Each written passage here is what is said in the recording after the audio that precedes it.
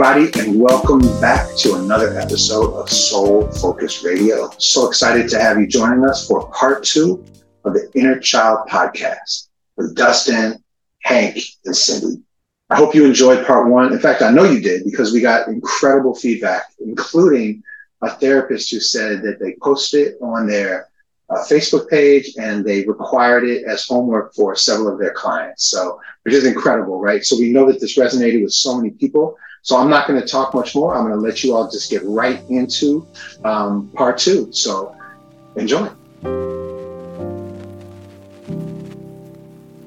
So have you ever heard of a term called groundwater? Groundwater is another word we use at the Soul Focus Group that means subconscious programming. From the ages of 0 to 7, we are subconsciously programmed. So much information and choices and decisions are downloaded into our subconscious mind, and we begin to start living that life. And even though that life we're living is not the life we chose for ourselves, and it's not until we understand the impact of the groundwater, what the groundwater really is, that we begin to wake up to our own lives and begin to choose what we want for ourselves. At the Soul Focus Group, we bring you to that consciousness so that you can begin to choose the life you want to live for yourself.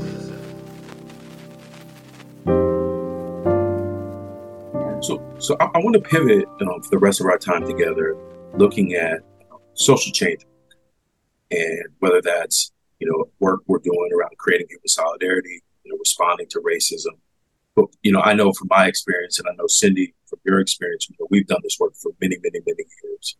And one of the things that I saw very consistently and participated in, because I hadn't done healing, was we created so many ways a culture of pain where the practitioners who were asking for social change were really profoundly hurting each other. And we were doing our work, even, our external work, from a place of hurt. And it's not to say, of course, racism doesn't hurt. But looking back now, we were all wounded inner children.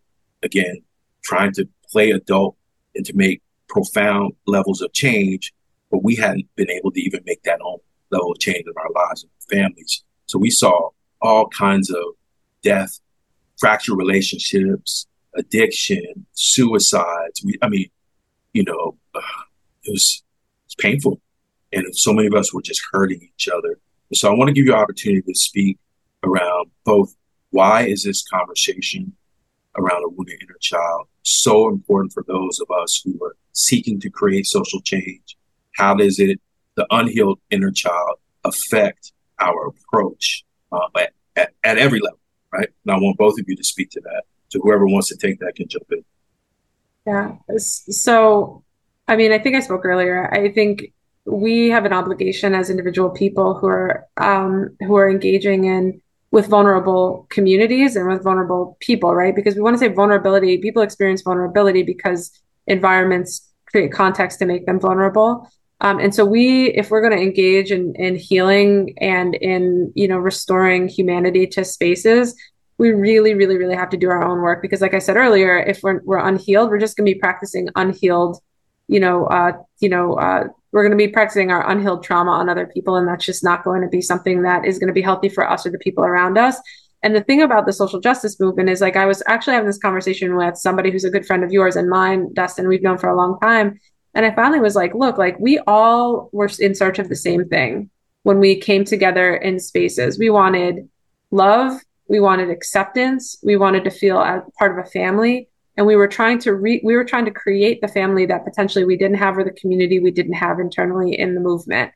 What we found out very quickly, though, is that we also came from very, very, very broken and very painful and very abusive communities, families, and relationships. So what we tried to recreate, we never experienced before. And the place that we never actually experienced it was with ourselves. We were never in solidarity with ourselves and who we understood ourselves to be. So of course we went into these spaces and did some really fucked up shit to each other. We treated each other with massive levels of disrespect that extended beyond just racism. I don't say just, but extended beyond racism, sexism. It extended way beyond that. It was a replication of the trauma we had experienced that we reenacted on each other over and over and over again. And so we're in spaces where we're trying to build community. yet we're acting like that wounded child walking around in adult bodies that you described, Dustin. And people saw through that really, really quickly. We were never actually able to enact the change that we wanted to. But more importantly than all of that, our relationships fell apart so quickly we couldn't stay in relationship with each other long enough to get it done. So we have to do this work. Otherwise, we're going to be recreating these really broken family systems and systems internally in the movement. And we already have enough stacked against us from systems, from institutions, from people in positions of power to not be in solidarity. So I would say that. But then the other piece is this. And I want to and I don't know where this fits in this conversation, but I want to say it. Like, there's this incredible study, and it was a study done around cats and cat hairs and rats. And I want to use this as an example of like what we're living with that we're not actually talking about or really acknowledging. This incredible study was done to look at the reaction that rats have to cats. And obviously, evolutionarily, rats are afraid of cats, right? They're really terrified. They're going to get caught. They're going to get eaten. They're going to get killed by rats. So what these researchers did is they introduced cats who have never seen a rat, and rats have never seen these cats. They introduced these cats to these mice and these rats. And they said, like, we're going to scare these rats, and then we're going to have them have babies. And so that's what they did. They scared the rats had babies, and the rat pups never, ever, ever, ever met a cat, ever in their lives. They had no reason to have ever met a cat. The researchers introduced one cat hair to a cage of rat pups. Now they measured the amount of play that those rat pups were doing prior to the cat hair going into the tank. And they were like vigorously playing. They were playing, they were happy, they were joyful, they were running around the cage, they were doing all fun things. As soon as one cat hair was entered into the cage, they stopped playing completely. They've never met a cat. They've never seen a cat. They never smelled a cat. But as soon as that one cat hair was entered, they stopped playing completely. And the thing is that even once that cat hair was removed from the tank, the rat pups never went back to playing at the same rate ever again. Right. And that's really what we are, right, in this process, is we've all had experiences. Our parents have had experiences. Our generations before us have had experiences with a whole bunch of cats. And even when the trauma trigger or that thing is taken away from us, we still never go back to playing because we've never uncovered the fact that there's a cat hair in our tank. And I think that is a piece that we really have to talk about, because that is social justice work. We've had racial trauma. We've had all these things happen to us. And yes, we can say that even internally, even if racism is not happening internally in that organization or in that place, even when we remove that, the cat hair is still there and the reminder is still there. And so we never go back to playing at the same rate we did before. And so I want to just throw that in there for however we want to talk about that, because that's a really important part of this puzzle, is that we have to really start to uncover that if we want to do our work. If we ever want to go back to playing at the same rate as we did when we were first born, which is what those pups did. Hank, do you have any thoughts around this specific? I know you have thoughts around this specific topic. I mean, I'd love to add on to what Cindy just said, but let me circle back. There's an interesting concept in ACA work also. It distinguishes the inner child from the inner teen, okay? And the inner child, it's oversimplified, but only by a little. The inner child tends to be the flight side of fight or flight, the vulnerable, scared, wounded. When you feel that way, when you identify as kind of wide-eyed deer in headlights, it's your inner child. When you're upset, sad. Inner teen, the teen role tends to be more protective, angry, rebellious teen, tends to have like gotten sick of how that inner child's getting pushed around, like, hey, fuck you all, okay? That's more the fight side of the fight or flight, which is handy when you do this work to identify who you're with, given what's coming up. Chances are if you're that angry, it's teen thing. Chances are if you're really scared and vulnerable, it's a child thing. So a lot of the dynamic, now look, that teen or that child can be expressing a truth, the same truth, right? We were treated poorly in some way. We are expressing that. I think that what you all, now I'm someone who came into your social justice work late. I refer to myself lovingly as the token clueless white guy who entered the conversation with you all about 8 years ago. I was dragged to it because of the Apu controversy that we can get into another time. But I really had to look into the realities of racism in America to see how I was playing a part in it or not. So I did not have, so when I entered these seminars where you're describing, where I first met you both, to the extent that they were angry, to the extent that they were how you just described them, kind of dysfunctional, an expression of that kind of inner teen anger, and I was feeling it. I noticed it. I felt bad receiving it, sitting there. The truths that you all were telling me were no less true. They just were expressed in some angry ways that were scary to me, that were, made me go into a little bit of fight or flight. I didn't have the luxury of walking out of those rooms and going, well, I don't like that, so I'm out of it. I had to stay with the conversation because I had a really important practical decision to make about whether to keep doing that voice of Apu or not, and what that meant.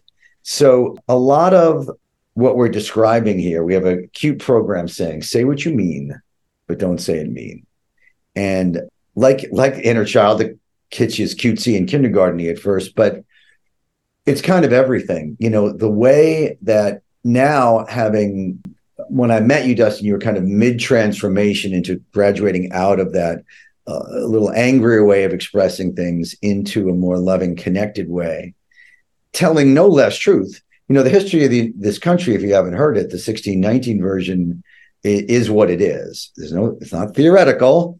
Critical race theory, it's not a theory. It might be a theory as to much as still impacts us today, although I think Cindy spoke really beautifully to that with her cat hair analogy just now. But how it is expressed is up for interpretation. So the same truth can be delivered in a loving, connected way and a kind of angry way. And I think to me, the ultimate example of, when you first hear the history of the United States, the real one, as a fairly clueless white person who grew up with the 1776 people singing, at Congress, and Thomas Jefferson doing numbers on a Broadway stage, which is lovely, and a lot of it's true, but it leaves out a lot. And when you hear the 1619 version, it's devastating. I was devastated. It was like hearing your father is a serial killer. That's how it hit me. It's like hearing, my founding father that I kind of loved, George Washington and those guys, they did what? I mean, it really is upsetting. I'm not taking away from the wonderful things they did. It's just that there was also this terrible side, and that had real consequences, really terrible consequences. So in that moment where I think I know I can speak personally, and all the other white people in the room were really opened wide, their hearts were opened wide, maybe for the first time around race in America. It was common practice in the old version of this kind of a social justice seminar to say, and thus all white folks are racist. Now, that might be true, and that can be defined and understood. And ultimately, I hung in with that conversation and got, okay, they're not calling me a name. They're meaning me to understand how that leads to biases because of my blind spots that I was totally unaware of, that amounts to my perpetuating a system and a government and a society that is completely unfair and inequitable to people of color. I understand that. But when you first hear that, it's kind of an angry expression, and it's not necessary in that moment. It's anti-connection in that moment.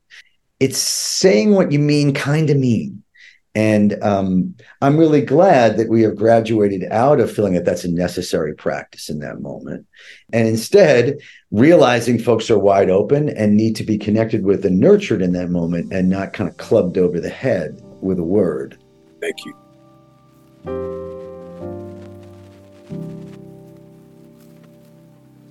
There is nothing more powerful than communication, because we all have to do it, and we're all doing it on some level all the time. When we are talking to ourselves or thinking, that's just another word for talking to ourselves, which means that we are doing what? Communicating with ourselves. When we are verbally speaking to other people, our body, or when our body language is demonstrating communication. Communication is so important because the world runs off of communication. So when you power up your communication, you essentially power up your life. At the Soul Focus Group, we invite everybody that comes to really delve into powering up their communication, transforming the way they listen, transforming the way they speak, transforming the way they connect to people, because that is where our power is. Power up your communication, people. We all need it.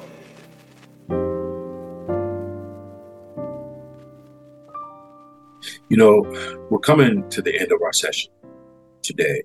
And one of the things I want to ask both of you, in the spirit of what we've been talking about, both in social change work, Hollywood, social work, trauma social work, being a parent, being a fellow traveler in this journey on this planet, what ought to be, in any realm in which we exist, what ought to be the mandate and the standard for us around creating, like you talked earlier, Cindy, about the fact that folks enter into social work. Like my mother was a CPS social worker, taking away, children in Camden, which is one of the roughest places in America. But at home, her child was being abused, both by her partner and by her, And so, and everywhere we go, we have some variation of that question, especially when we're working with folks in child welfare.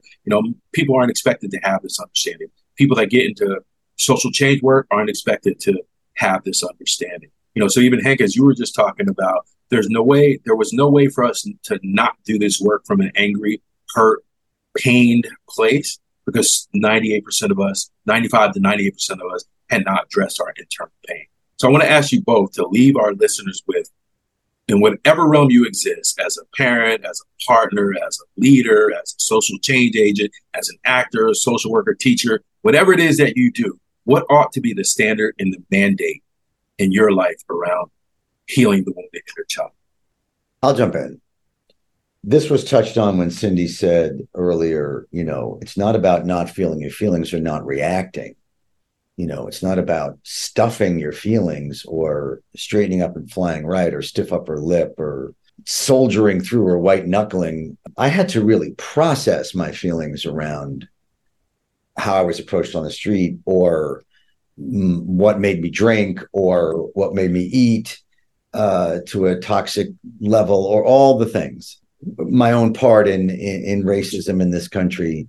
I think the answer is there has to be, and this is very personal, has to be personally, no one can do this for you. You can't join a group and do this, or check a box and do this. You have to find a system, really, practically, where you can feel your feelings, take a time out, every want to call it, say, I'm not going to react to this right now. I'm not going to connect my mouth or my actions to when I'm feeling fight or flight, when I'm feeling afraid or angry, but I'm going to find a way to take a pause, work it through with someone, feel those feelings, and if need be, do a deep dive. What's that trigger? Why am I so reactive to this? What's upsetting me? I realized, look, I don't want to get political. I'm not going to get political. But I'll just say generically that a lot of what tends to upset me in world events is sure the thing itself, or the political leader on whatever side they're on, or whatever it is. Yes, I get upset and justifiably about what is or isn't happening. But there's usually a big scoop of, and that's just what mom used to do. And that's how I really feel like dad treated me a lot. And so the more we can uncover that personally, the more that's not driving the boat. When I'm upset politically or at a world level or a news current events level, I'm not also yelling at dad. I've kind of cleared out those pipes. So it's a place to process those feelings so I can craft a response and not fire off a reaction, and look at my part. Sometimes my part's real. Sometimes I'm the problem. Sometimes what I'm bringing to the party is not good. And I'm blaming how people are reacting to me, or reacting to my reaction, and I'm not factoring that in at all. Or I'm so afraid to speak up for myself that I don't do it, because that's what I learned in childhood. What's the point anyway? I speak the truth about what I'm seeing here. I always get told either don't be nuts, don't be so sensitive, don't be silly, or, why can't you be more like your sister? Or, you didn't have it so bad. I'll show you what bad, I'll give you a reason to cry. So if you haven't processed that and don't have some relationship to your own feelings that doesn't make you take those feelings and form a club out of them and use them on people, or avoid it entirely, or just stuff them down because it's too stressful, you're going to run into some horrible problems on a personal and societal level. Cindy? Yeah. So, Hank, I want to second this concept of really identifying, connecting to, and, acknowledging that you have feelings, that you are a feeling person, that even when you're numb, there's a reason for that. Because one of the mandates that trauma like one of the mandates that trauma has for us is to be completely disconnected from our own experience, right? It requires us to be disconnected from the way that we feel, how our experiences have made us feel. It also requires us to, at times, overreact to those feelings as well. But really, it's about disconnect. And so I would say is like part of our mandate is acknowledging and noticing and observing when we are having responses that aren't working for us or aren't working for the people around us. And we don't necessarily have to be emotionally tied to that. It's just an observation, like this isn't working for me. And then to trust our intuition that when it's not working for us, it really isn't working for us, right? And to like trust that, because again, like another piece of this is that we are expected to deny our own realities at the expense of other people, like for the profit of other people, I should say, not at the expense of other people. And so we have to be able to acknowledge when it's not working. Our intuition matters, and when we're feeling something, it's real and not something that's crafted or made up. And then the other piece of that, after we start to acknowledge that our feelings are real and that it's not working for us anymore, it's to have gentleness and grace with the way that we approach our own healing, but to do it wholeheartedly and do it in community, as you said, Hank, because this isn't none of our journey is meant to be done alone. We weren't brought into this world to be isolated creatures. That is not what we are, programmed evolutionarily to be. We survive together. And so we have to heal together, but we are the pilots of the plane. It's not anybody else's responsibility. And then finally, we have to also have patience and love and compassion for the people around us who are also on their own healing journey. Because oftentimes, as we watch other people heal, there's a lot of judgment that we cast out that's really just projective of our own experience of ourselves. Mm-hmm. And so the more times we can sit together here in spaces like this and just honor each other's healing journey, as imperfect as it is, as messy as it is, as painful as it is, then we are healthier and better off in the long term. And I would also just say, forgiveness of self is also, a piece of that, that we're doing the best we can each and every day. And as long as we can have a clear view of our own vision, or at least, be crafting a vision, we should have forgiveness along our path as well. So that would be my mandate to all the social workers out there. Thank you. Good therapy, right, Dustin? Good therapy. Yeah, definitely. Thank you both so much. This has been an incredibly beautiful conversation, much needed conversation. And I can't wait for us to get back together to continue this conversation, beginning to explore what does it mean for us to continuously be on a journey of reparenting ourselves and beginning action. We've been talking about healing the whole time. Lean in deeper in terms of what it means to heal, both in our personal lives as well as in our collective lives. So I want to say both. I love you both so much. And for our listeners, I know you got a lot out of this conversation. Stay tuned for part 2. Peace. Thanks.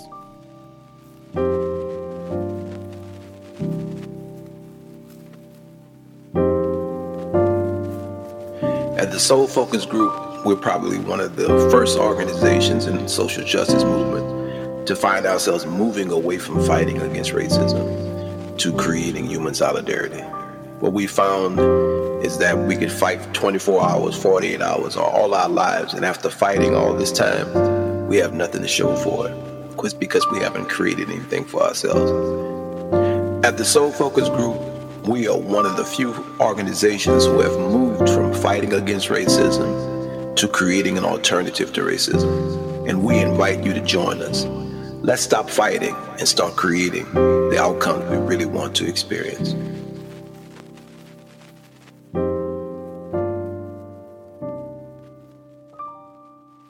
All right. Well, I hope you enjoyed it as much as I did. I just love this conversation. I love both parts of this conversation. I love the vulnerability and the depth that all three of them got to. I know that because you're here with us, that this is what Soul Focus Group is all about. We're about healing. And in order for us to heal and get to a place of self-solidarity, we have to heal our inner child. In order for us to get to human solidarity, we have to do healing work on our inner child. All of us have hurt inner children, as was talked about. And again, I just want to thank Dustin for how he led the conversation. I want to thank Cindy Carnegie, and I want to thank Hank Azaria for how vulnerable they were, how honest they were, how knowledgeable they were. And it was really incredible. I really enjoyed it. I hope you enjoyed it just as much as I did. I know you did. And look for more podcasts coming soon. Remember, this is part of our New Mind series. And know that we love you. We care about you. We want you to heal. We're all healing. All of us on our healing journey. I swear to you, all of us are. And we want you to be on that journey with us. And we want to help facilitate your healing journey. And we will ask of you, as we always do, that you stay well, you stay safe, and most of all, you stay soul focused.